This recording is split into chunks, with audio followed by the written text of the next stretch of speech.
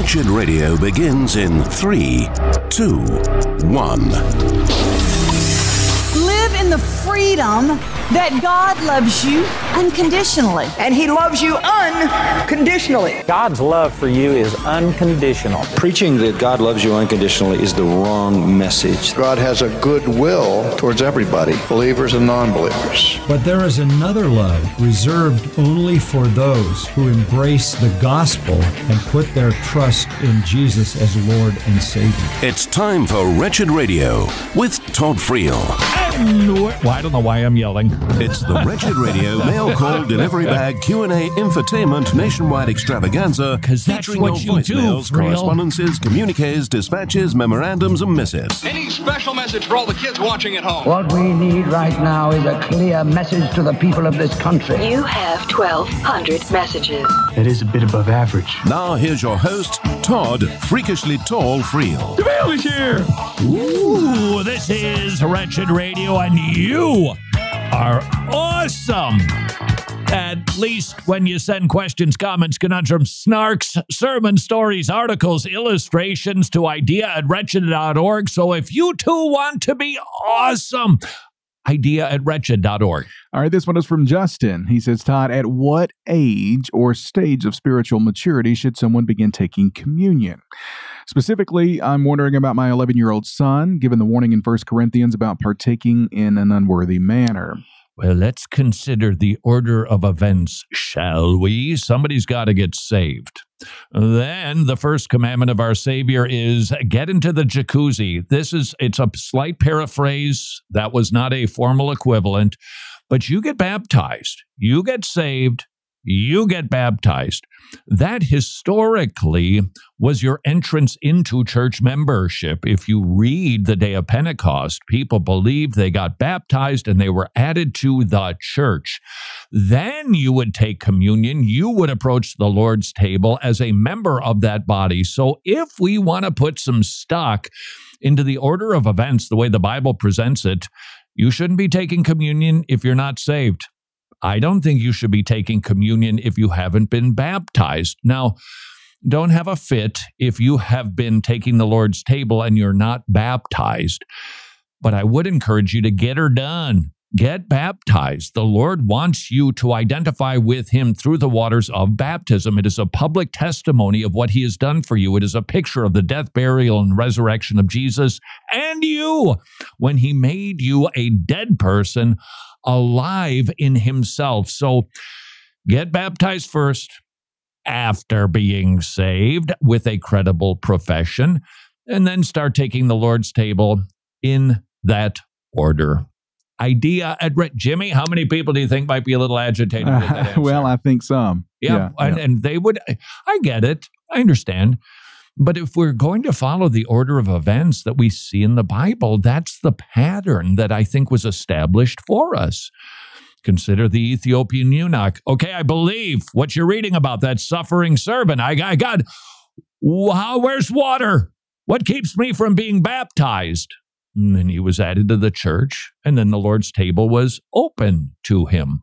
If you want a book on the subject about childhood conversion, Justin Peters, I think he's still, I would have to say he's the man. It is hinder them. Yeah, do not hinder them. I know what you're doing. The King James Version, though, would be hinder them not. That's what apparently Justin is a little on the liberal side. What that is, idea@wretched.org. All right, this is from Tabitha. Todd, is it sin for a Christian couple to decide not to have children because of the potential pain or angst that might be involved in raising them?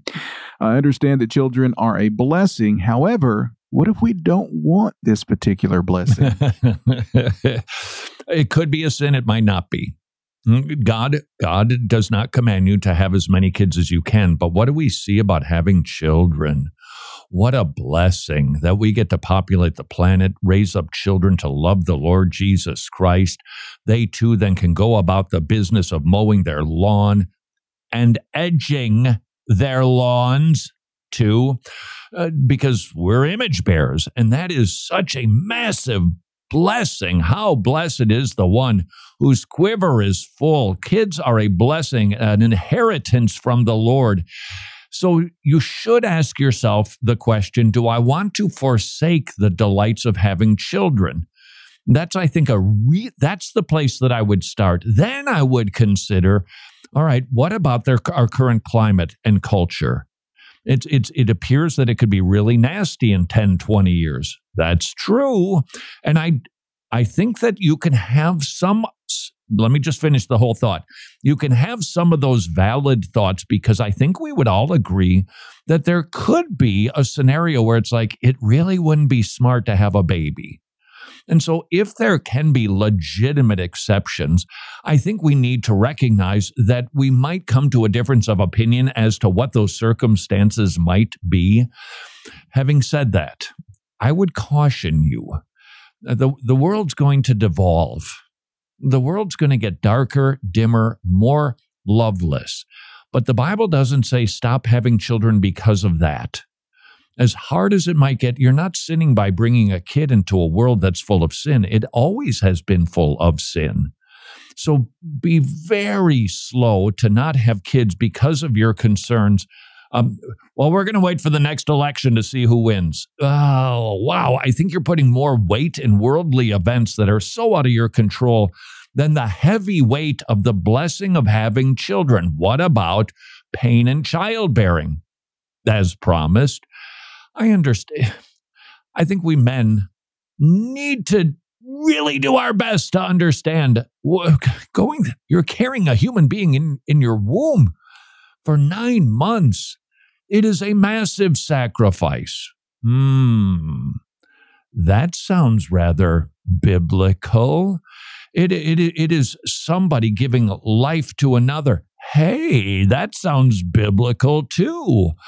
And a woman who is so suited to nurture a child and to train up a child, so wonderful, so biblical. I get the pain issue. I do get the pain issue. And I have to tell you, I do not begrudge any woman from getting an epidural. That is a blessing from the Lord. But ask yourself the question, if these issues are weighing on your mind, don't just consider the issue itself. Well, how bad is it getting? How bad is the pain going to be? What am I afraid of? Am I fearing political movements? Am I fearing what could happen in our country when entirely godless people they're imposing Marxism? What are you afraid of? You should be afraid of the Lord. Fear Him. Then those concerns, they have their right place and their right order. And consider pain. Why are you so afraid? It's like saying, why don't you go intentionally hit your thumb with a hammer? Well, you wouldn't do that, obviously, because there's no point. Well, there is a point in experiencing pain so that you can give life to an image bearer of God. Dig down deeper. Am I afraid that the Lord isn't going to take me through? Do I not think that the Lord will be my strength? Do I fear, perhaps, that there could be medical complications that could bring about the end of my life? That's much less of a concern today than it was 100 years ago. And so you need to consider the heart. And I think that is the big issue in all of this. What's motivating my fear? What's motivating my trepidation? Because if it is having theology out of whack or theology not applied, correct that, and then see how you feel about having them kiddos. idea@wretched.org. Yeah, I think the one particular part of her email that said, what if we don't want this particular blessing? You do. You do want that particular blessing. You may not think that you do, but though, Jimmy, you know what? I think in general, all right, I agree with you that is the standard desire that God made us to procreate. But do you think that there could be somebody they just genuinely they don't want kids? No. I think, in your mind, you don't want children, but I'm just thinking from an aspect, if you do wind up having children. Oh, you're going to love them. You're going to, you're going to realize. I think historically there have been some really rotten moms and dads who just resented them. But that's because they don't have their theology in place. That's because they don't have their thinking straight on the issue. They're a burden. They're a nuisance. They have kept me from fulfilling my dreams. I got to tell you something. You give me the choice of raising my children again or becoming the emperor of Tibet. I'll take my kids in a heartbeat. Yeah. Besides, I don't know who would want to be the emperor of Tibet anyway. But the point is, make me the king of England. Make me the king of America. No, I'll take my children. It's a theological issue. It's a heart issue. Examine that first. And I would also encourage you too, because look, this isn't just a brushing your concerns away. They're legitimate. They're not foolish. They're not irrational. I would encourage you to talk to others in your church. You're going to find some people felt the exact same way. Talk to them. Ask them, okay, you went from this to that. How did that happen? How did you move from being child resistant to delighting in your children? And that will help you a lot by being discipled by somebody who has gone through it. Because I'll tell you, yep, they are a lot of work. They are. Yep. They're a financial burden, if you want to use that word. Oh, but man, Scylla, I wouldn't trade it for $10 gazillion. This is Wretched Radio. Busy. Last year, Preborn Ministries provided over 92,000 ultrasounds, 54,000 babies were saved, 69 ultrasound machines were placed, 10,000 people responded to the gospel. Preborn Ministries, very busy, saving babies, saving souls. Would you please consider partnering with Preborn Ministries? $28 per ultrasound, 5 ultrasounds, $140. Yes, they are expensive, but they save lives. And Preborn Ministries uses good equipment with trained specialists, which is why the success rates are so staggeringly high at saving lives with Preborn. Please consider supporting Preborn at preborn.org/wretched, preborn.org/wretched. Hey, thanks for listening to Wretched Radio today. Now, if you're someone who has supported our ministry in the past, I want to first of all thank you for your generosity. You may not know this, but your gifts have helped us to reach millions of people all over the world with the gospel of our Lord Jesus Christ. But know this, we're not done yet. We will continue to stand firm in the gospel and reach even more people all over the world, and we want to do it with you. That's why we're asking you to prayerfully consider becoming an ongoing monthly gospel partner. As you know, we exist to preach the gospel, equip others to preach the gospel, and of course to strengthen the local church. So would you consider what it might look like in your life if you were to become an ongoing monthly gospel partner? That is only if you're not in debt and you're already giving to your local church. If those things are in order, then please consider joining us. Visit wretched.org/donate or text the word wretched to the number 44321. Wretched, amazing grace, amazing gospel. Like the Pointer Sisters, I am so excited and I just can't hide it. The Masters Academy International is embarking on a bold new program to distribute Bibles internationally. There are so many wretched people who love to give to ministries who are giving out Bibles, and the Masters Academy International is going to start doing just that in the Philippines, but they don't want to give out just any Bible to just anybody. They're going to give away John MacArthur study Bibles to Christians who cannot afford them in a local Bible teaching church. Can you imagine the impact? How much do you love your MacArthur study Bible? For $25, you could put a Bible into the hands of a believer in the Philippines. I'll do the math. It's not tricky. 4 Bibles, $100. Maybe you could commit to giving a Bible a month to a believer in the Philippines. Please visit wretched.org/Bible, wretched.org/Bible to join the Masters Academy International.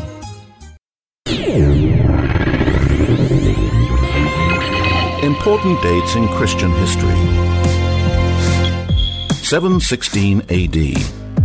Boniface, the Apostle of Germany, sets out as a missionary to bring the gospel to pagan lands. As Islam decimated the church in North Africa and the Middle East, Christianity found shelter and thrived in Europe. This is Wretched Radio with Todd Friel. And another thought. This is Wretched Radio, Jimmy. Yes. During the break, talking about people who don't want to have children. Mm-hmm. You thought, wow, what is somebody? They're just absolutely child resistant. Hate the idea of that. Right. I just wondered, someone who is a Christian or would call themselves a Christian, and can you be in that state where you just absolutely just don't want to have children? Let's make this part clear. I believe that you can be a Christian and you can have those sentiments, but I don't think that you should keep those sentiments. Right. Okay. You should be working toward unwinding those. For instance, you grew up in a home and wow, it was an awful childhood. There's plenty of us who have gone through that. And you think there's no way I'm bringing kids into that. Well, I would encourage you to not base the joy of having children on your experience. Besides, you're going to do better, aren't you? Maybe it was just, you take a look at the finances and you think that this is going to cause you to tap out. Well, I think you can then pause and wait, but that shouldn't be the excuse for just, I never want to have those things. I would encourage you, if you have those feelings, and I think that there's a reasonable number of actual believers who do, I would work toward unwinding that. I would try to figure out what's at the root of that, because I think that this is a truism, because the Bible says so. Having kids is amazing. It is absolutely profound beyond description. And you say, not for me, it's not. Well, for you at the moment, your thinking is wrong. It's okay. Your thinking is just wrong, because the Bible says, it's not just my personal opinion. I just dig my kids to pieces. The Bible says so. And therefore it's true. And if you disagree with that, then I would encourage you to work on getting your thinking aligned with the Bible's thinking. And there might be some ways that you can do that. Have you spent time in a delightful Christian home with children? Have you watched parents tuck their kids into bed and say nighttime prayers as you kneel at their bedside? Have you watched children on a playground and not just been agitated because it's just a clatter and the kids are so loud, but do you watch them run to mom when they get hurt? And there's something so profound to it. When you look at a parent carrying a child that's sound asleep on their shoulder, have you considered how delightful that would be if your offspring felt about you the way that kid feels about their parent? Spend some time, sort through it, because I wouldn't say, hey, you're a wicked, terrible person. I get it. I really do. I get it. But I would encourage you to align your thinking and your feelings about kids with the Bibles, and then get a lot of wisdom and counsel from folks who have been through it. Idea at Wretched. Are you done? Yeah, I think so. Yeah, I would never want to make somebody feel terrible for not being excited about children, because I get it. There could be something, an experience in the past, etc., and they've seen really bad parenting outside of their home. They're worried about the economy. That's not stupid thinking. No, it's all valid. Yeah.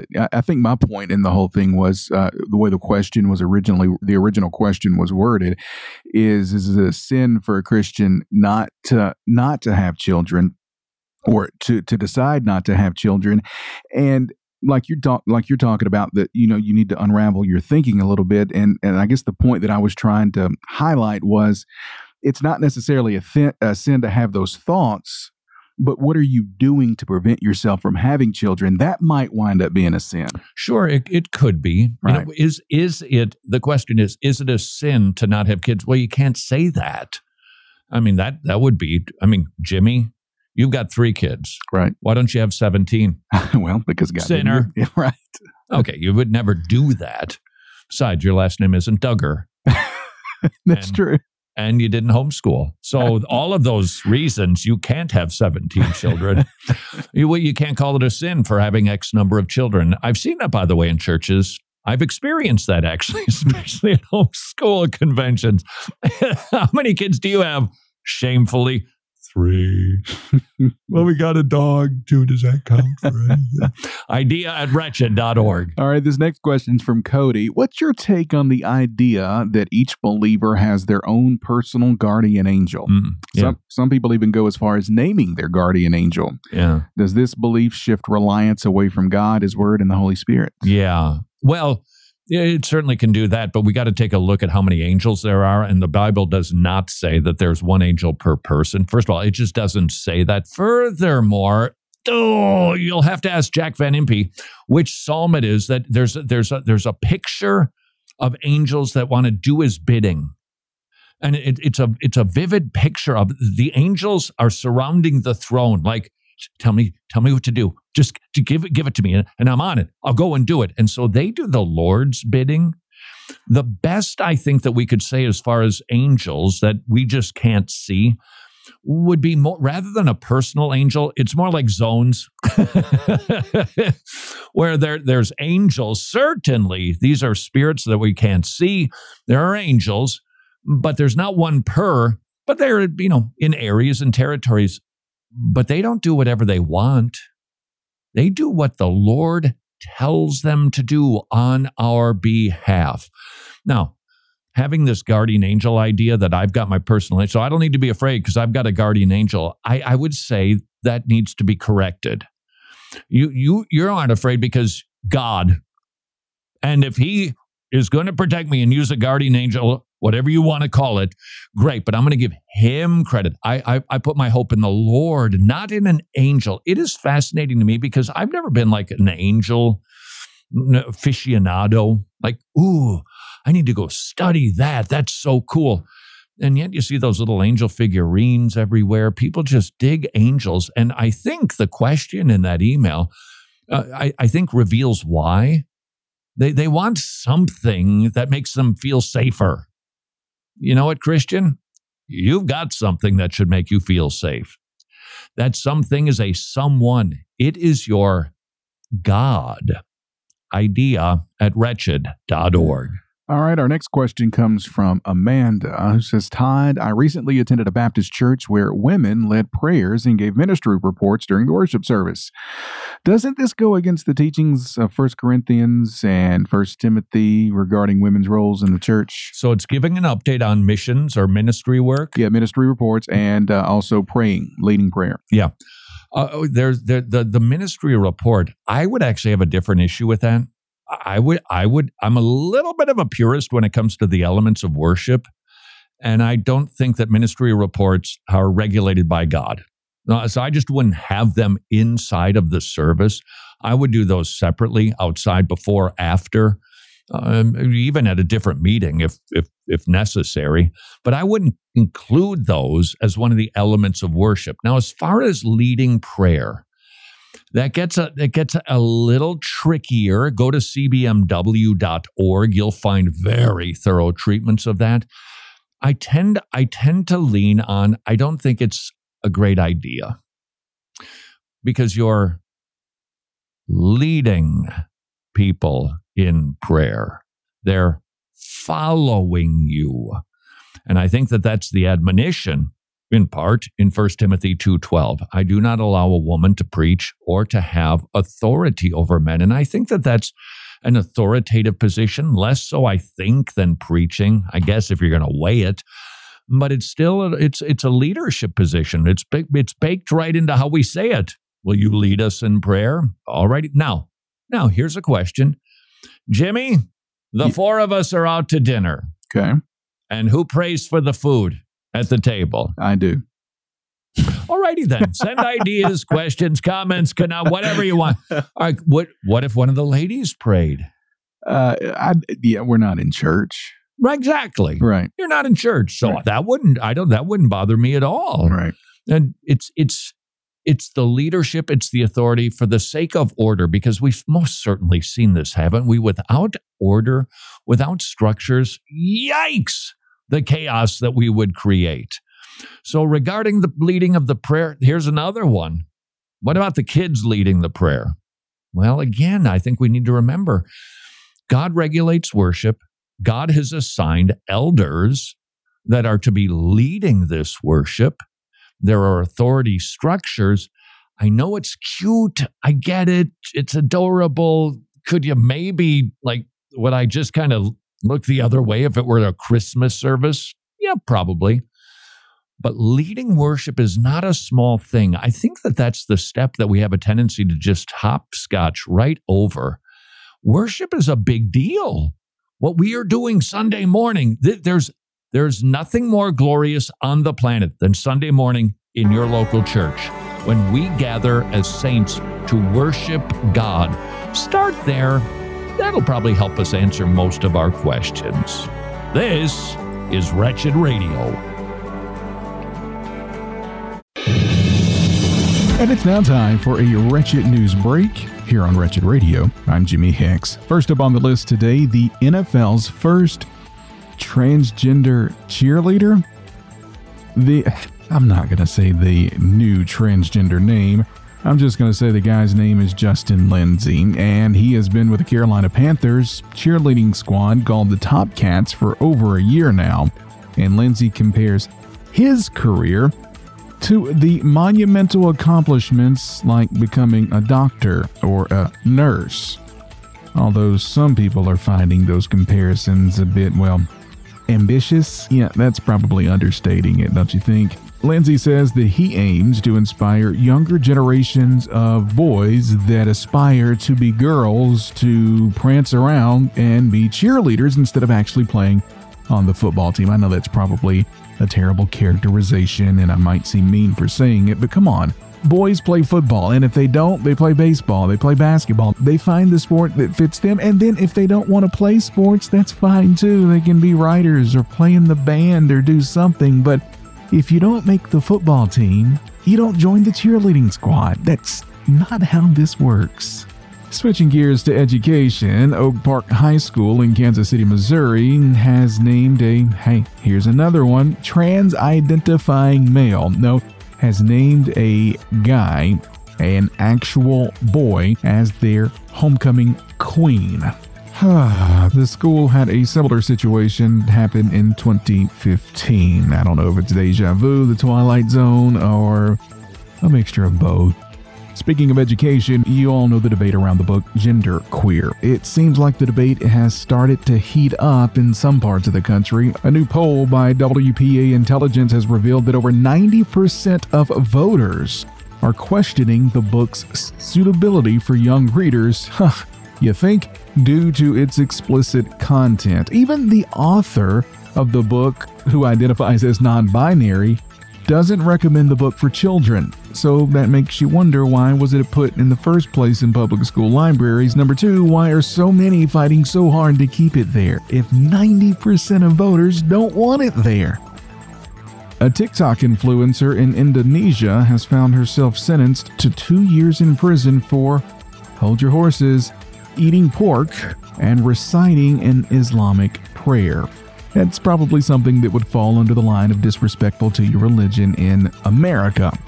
Places like Indonesia, it's a prison sentence. She's also been fined a substantial amount of money. Some are questioning the severity of Indonesia's blasphemy laws. And that's been today's Wretched News Break. More Wretched Radio is straight ahead. I'm Jimmy Hicks.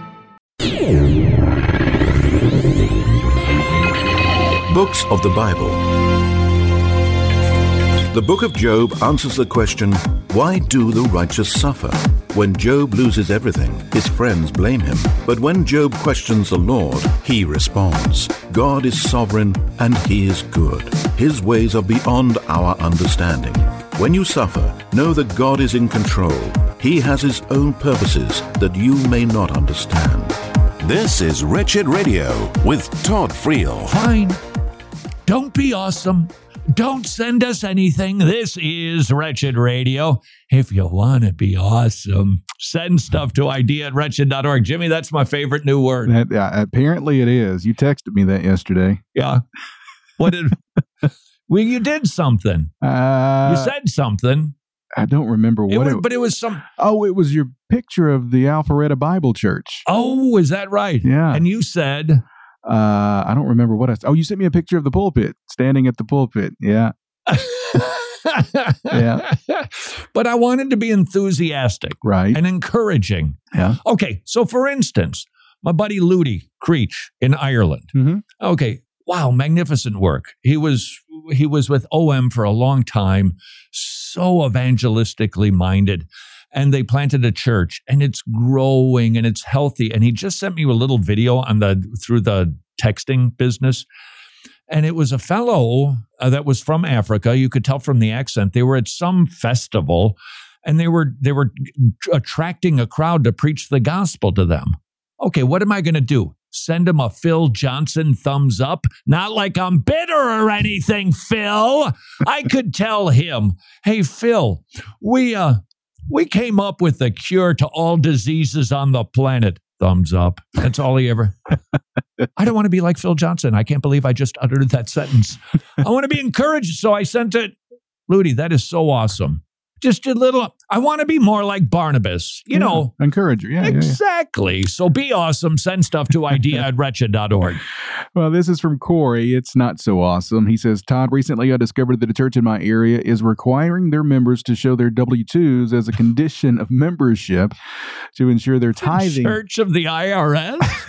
Apparently, ensuring they're tithing a certain amount proportionate with their income. Uh-huh. Is the church in error, or are they entitled to do so? Pretty much on every level, they're in error. First of all, I don't believe that the tithe is a 10% tithe. We've been through this multiple times here.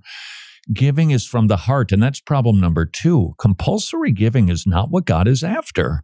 He wants joyful giving from the heart. 2 Corinthians 8 and 9. Please read it if you haven't read it in the context of giving. What does God want from us? An accountant's check?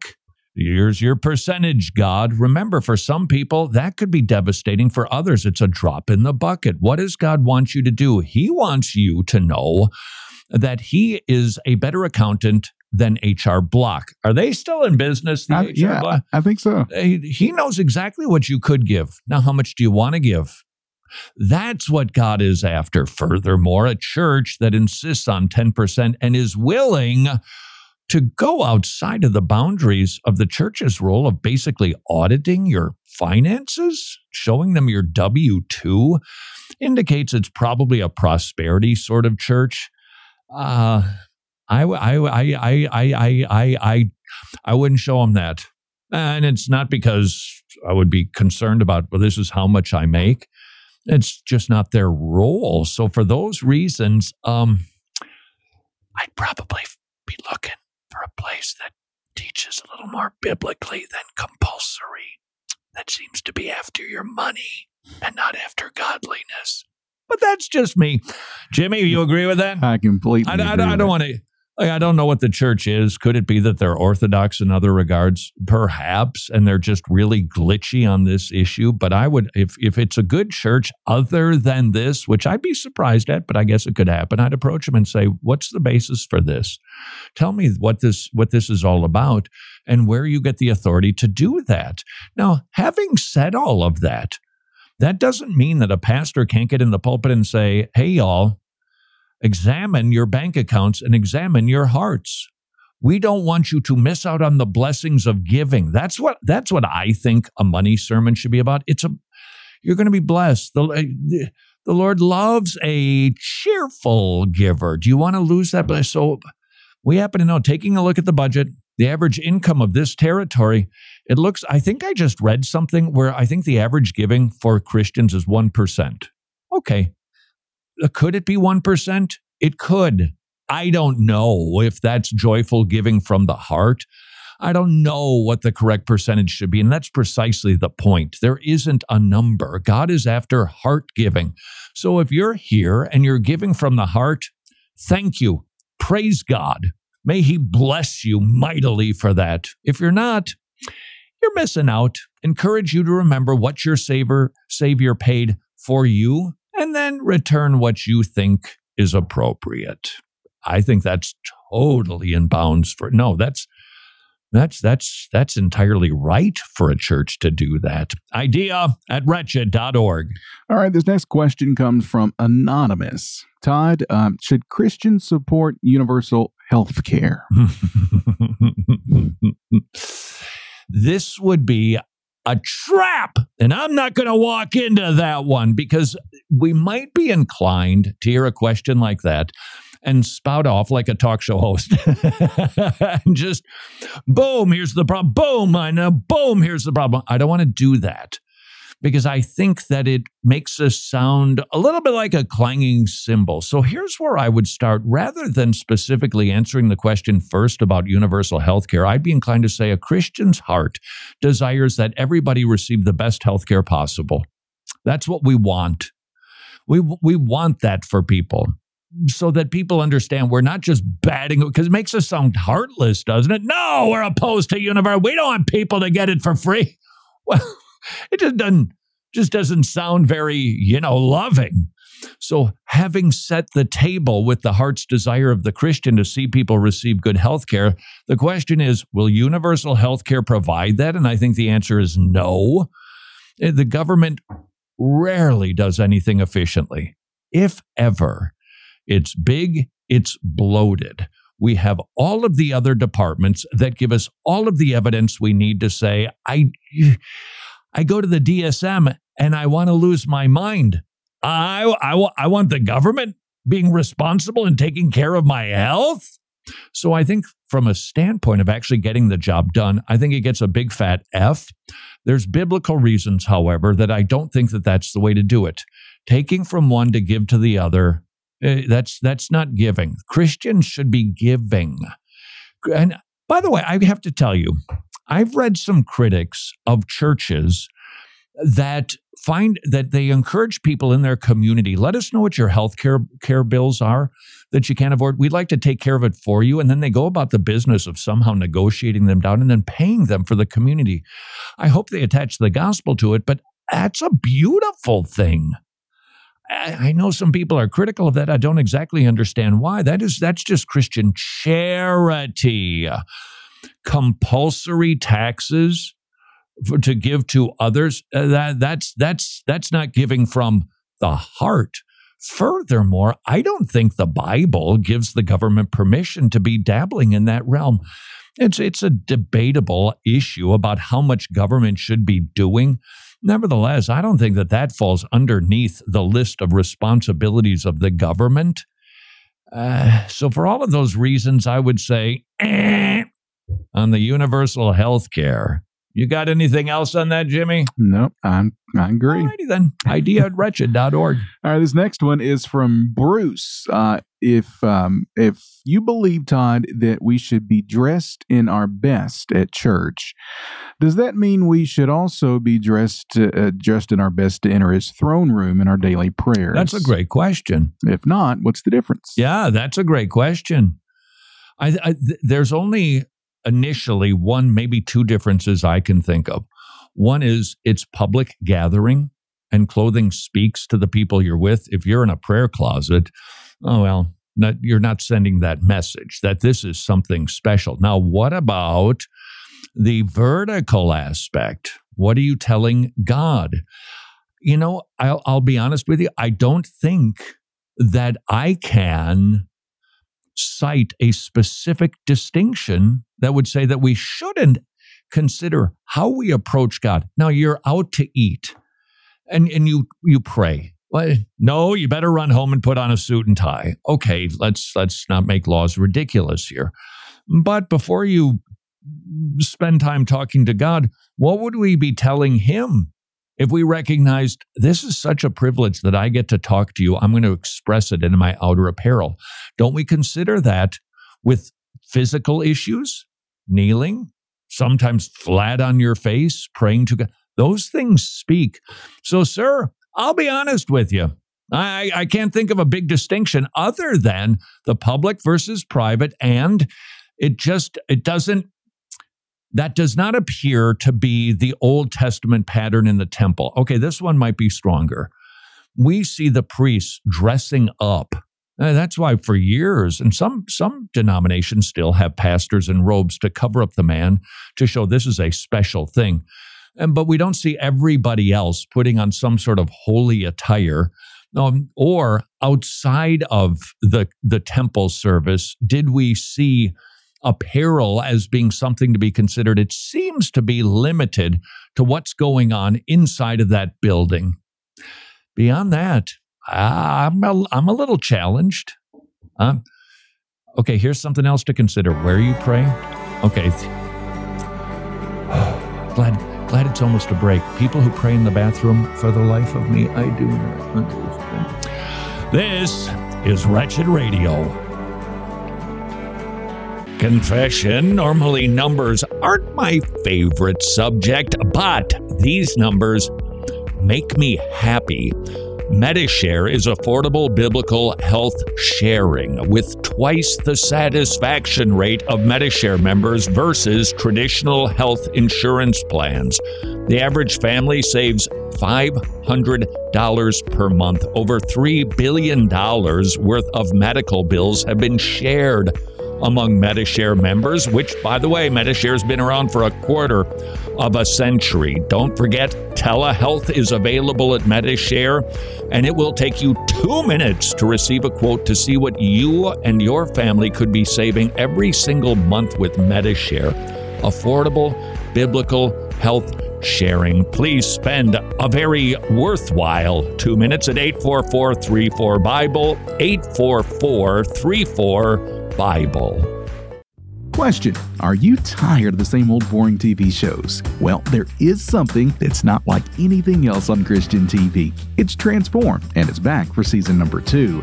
You get to be a fly on the wall as you witness real biblical counseling sessions tackling issues like depression, anxiety, OCD, and others. These are real people with real issues being offered real solutions by our hosts, Dr. Greg Gifford and Dale Johnson. So if you're looking for something different, a show that glorifies God and demonstrates the sufficiency of His Word, then Transformed is for you. It's a one-of-a-kind production that provides the hope and relief that only the Bible can give. The world is full of hurting people, even Christians, and many are completely unaware of biblical counseling and the answers it can provide. So join us for Transform Season 2, the show that will transform your walk with Christ and leave a profound and lasting impact on your life. Get your hands on it now, and also consider grabbing the Sunday school curriculum for your church. You can find it at transform.org or the Wretched store at wretched.org.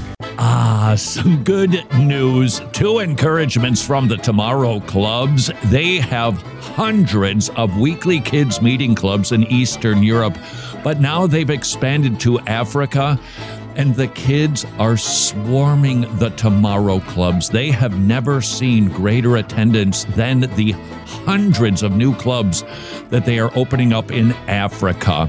That should encourage all of us. The gospel is going forth and reaching kids in unreached places. Encouragement number 2. Would you like to become a Tomorrow Clubs ministry partner? Your support will help the Tomorrow Clubs open up even more Tomorrow Clubs and reach even more kids with the gospel. Please consider becoming a ministry partner at tomorrowclubs.org/wretched, tomorrowclubs.org/wretched.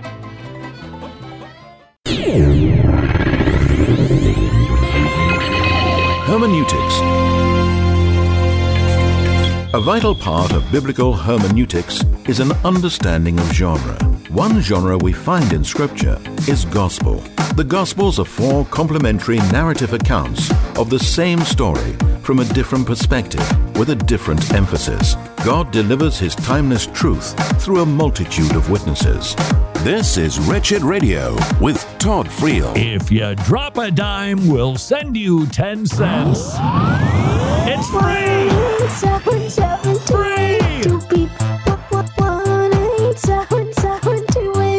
This is Wretched Radio. It doesn't even cost 10 cents to call the toll-free 1-877-282-BEEP. Now, this is a very exciting announcement. Jimmy, Tell everybody where they can text. Questions, comments, conundrum, snarks. Don't have an announcement. What's the deal? I don't know. Are we the government? What is stalling out here? Why would this be taking so long? I don't know.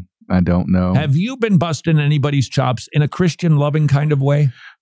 I need to. Might need to. I think that could be a hoot. I do too. I think it can work. I've been told that it's going to work. I know.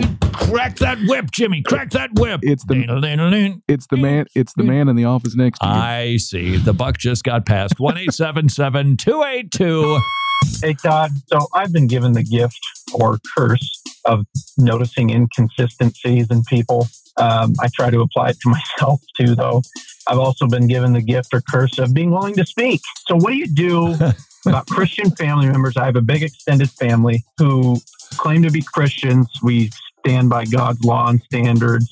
And then when someone in the family does something blatantly unbiblical, they change the standard and they act like it's not a big deal. They insinuate it's okay because a family member did it. I point that out, and then you don't make friends doing that. But how do I discern that I'm standing for God's standards and defending Him, or I just want to be right? I've got two options for you to solve your dilemma. You have the gift of being hypercritical and you love to talk. Here's your first option: become a talk show host. Second option: think pastorally. That will guide you. That guides me regularly, because if you have a tendency with the spiritual gift of, discerning when somebody does something inappropriate, they put a comma in the wrong place and you know all about it and you need to let them know because, that's important. Think pastorally. A pastor doesn't go about the business of correcting everything with his sheep. Not everything. There are times when most certainly correction is warranted.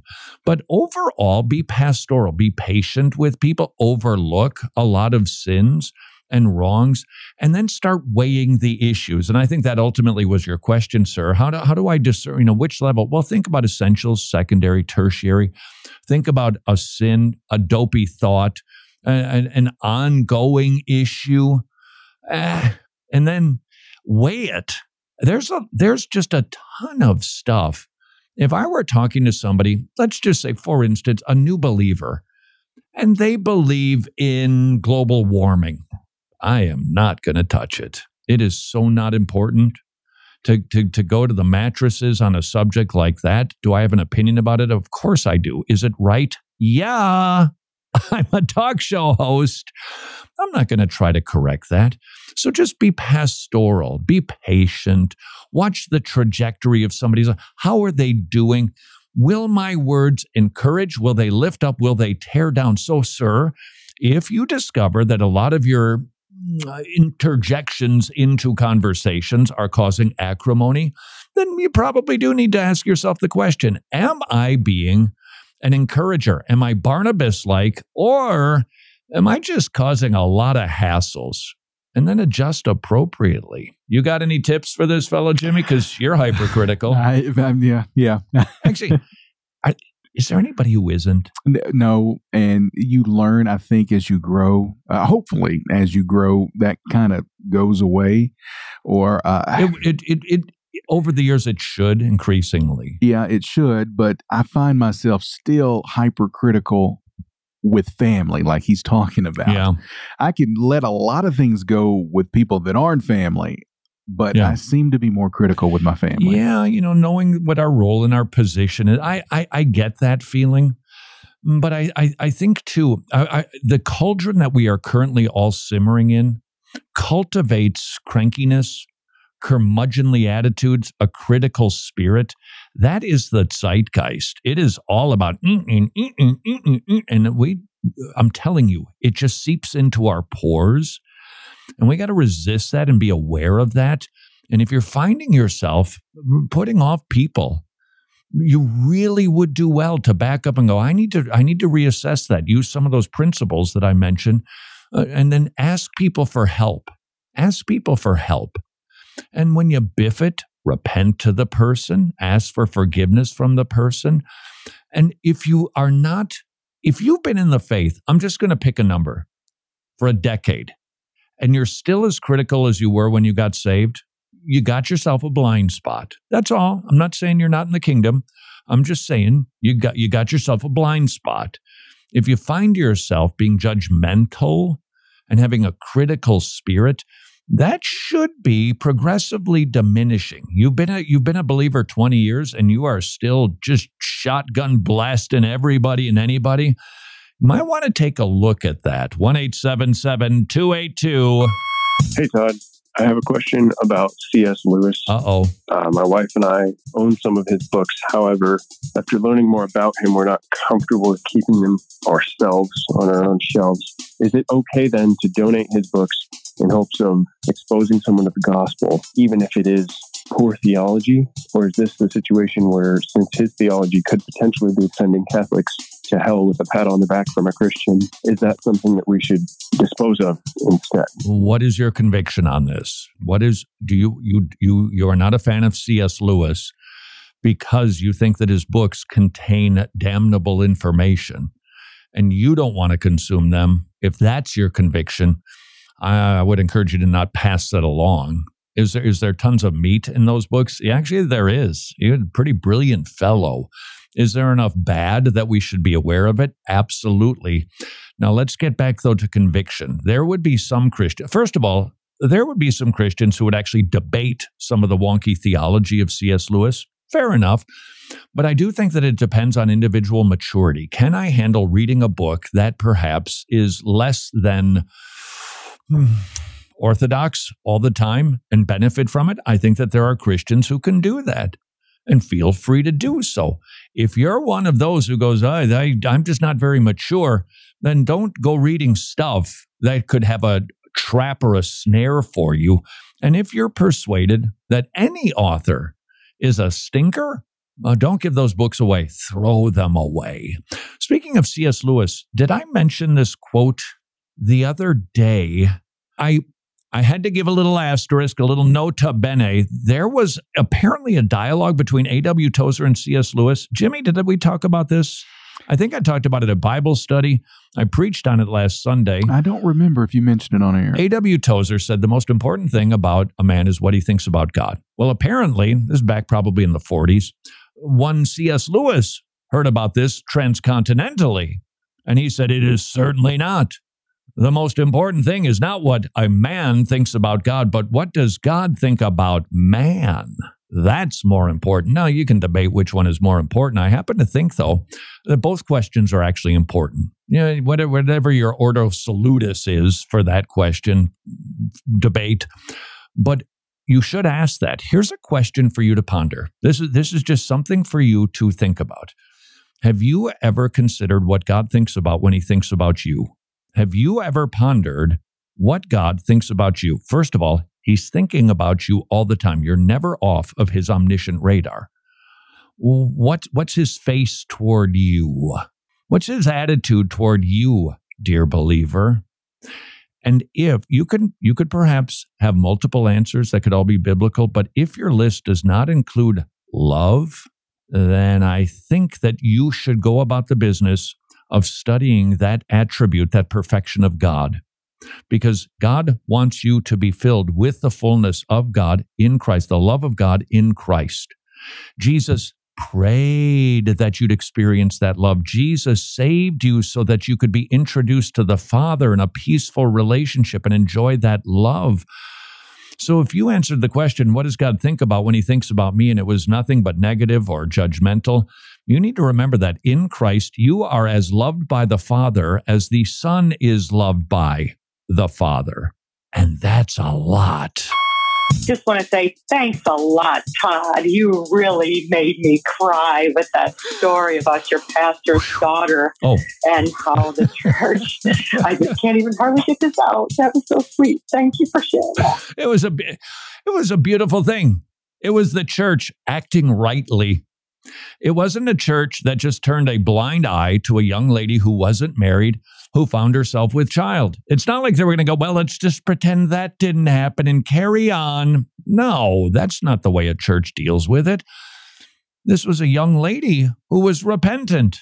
Why wouldn't we embrace her? Why would we love her? Why wouldn't we have a baby shower for her? It would be like somebody, that person told a lie. Whoa. We better not be nice to that person. They told a lie. Somebody sinned. They've repented. Their sin is forgiven. What do we want? An ounce? A pound of flesh for it? Nah, we want to love on the repentant sinner. And maybe especially unwed mommies. Until tomorrow, go serve your king.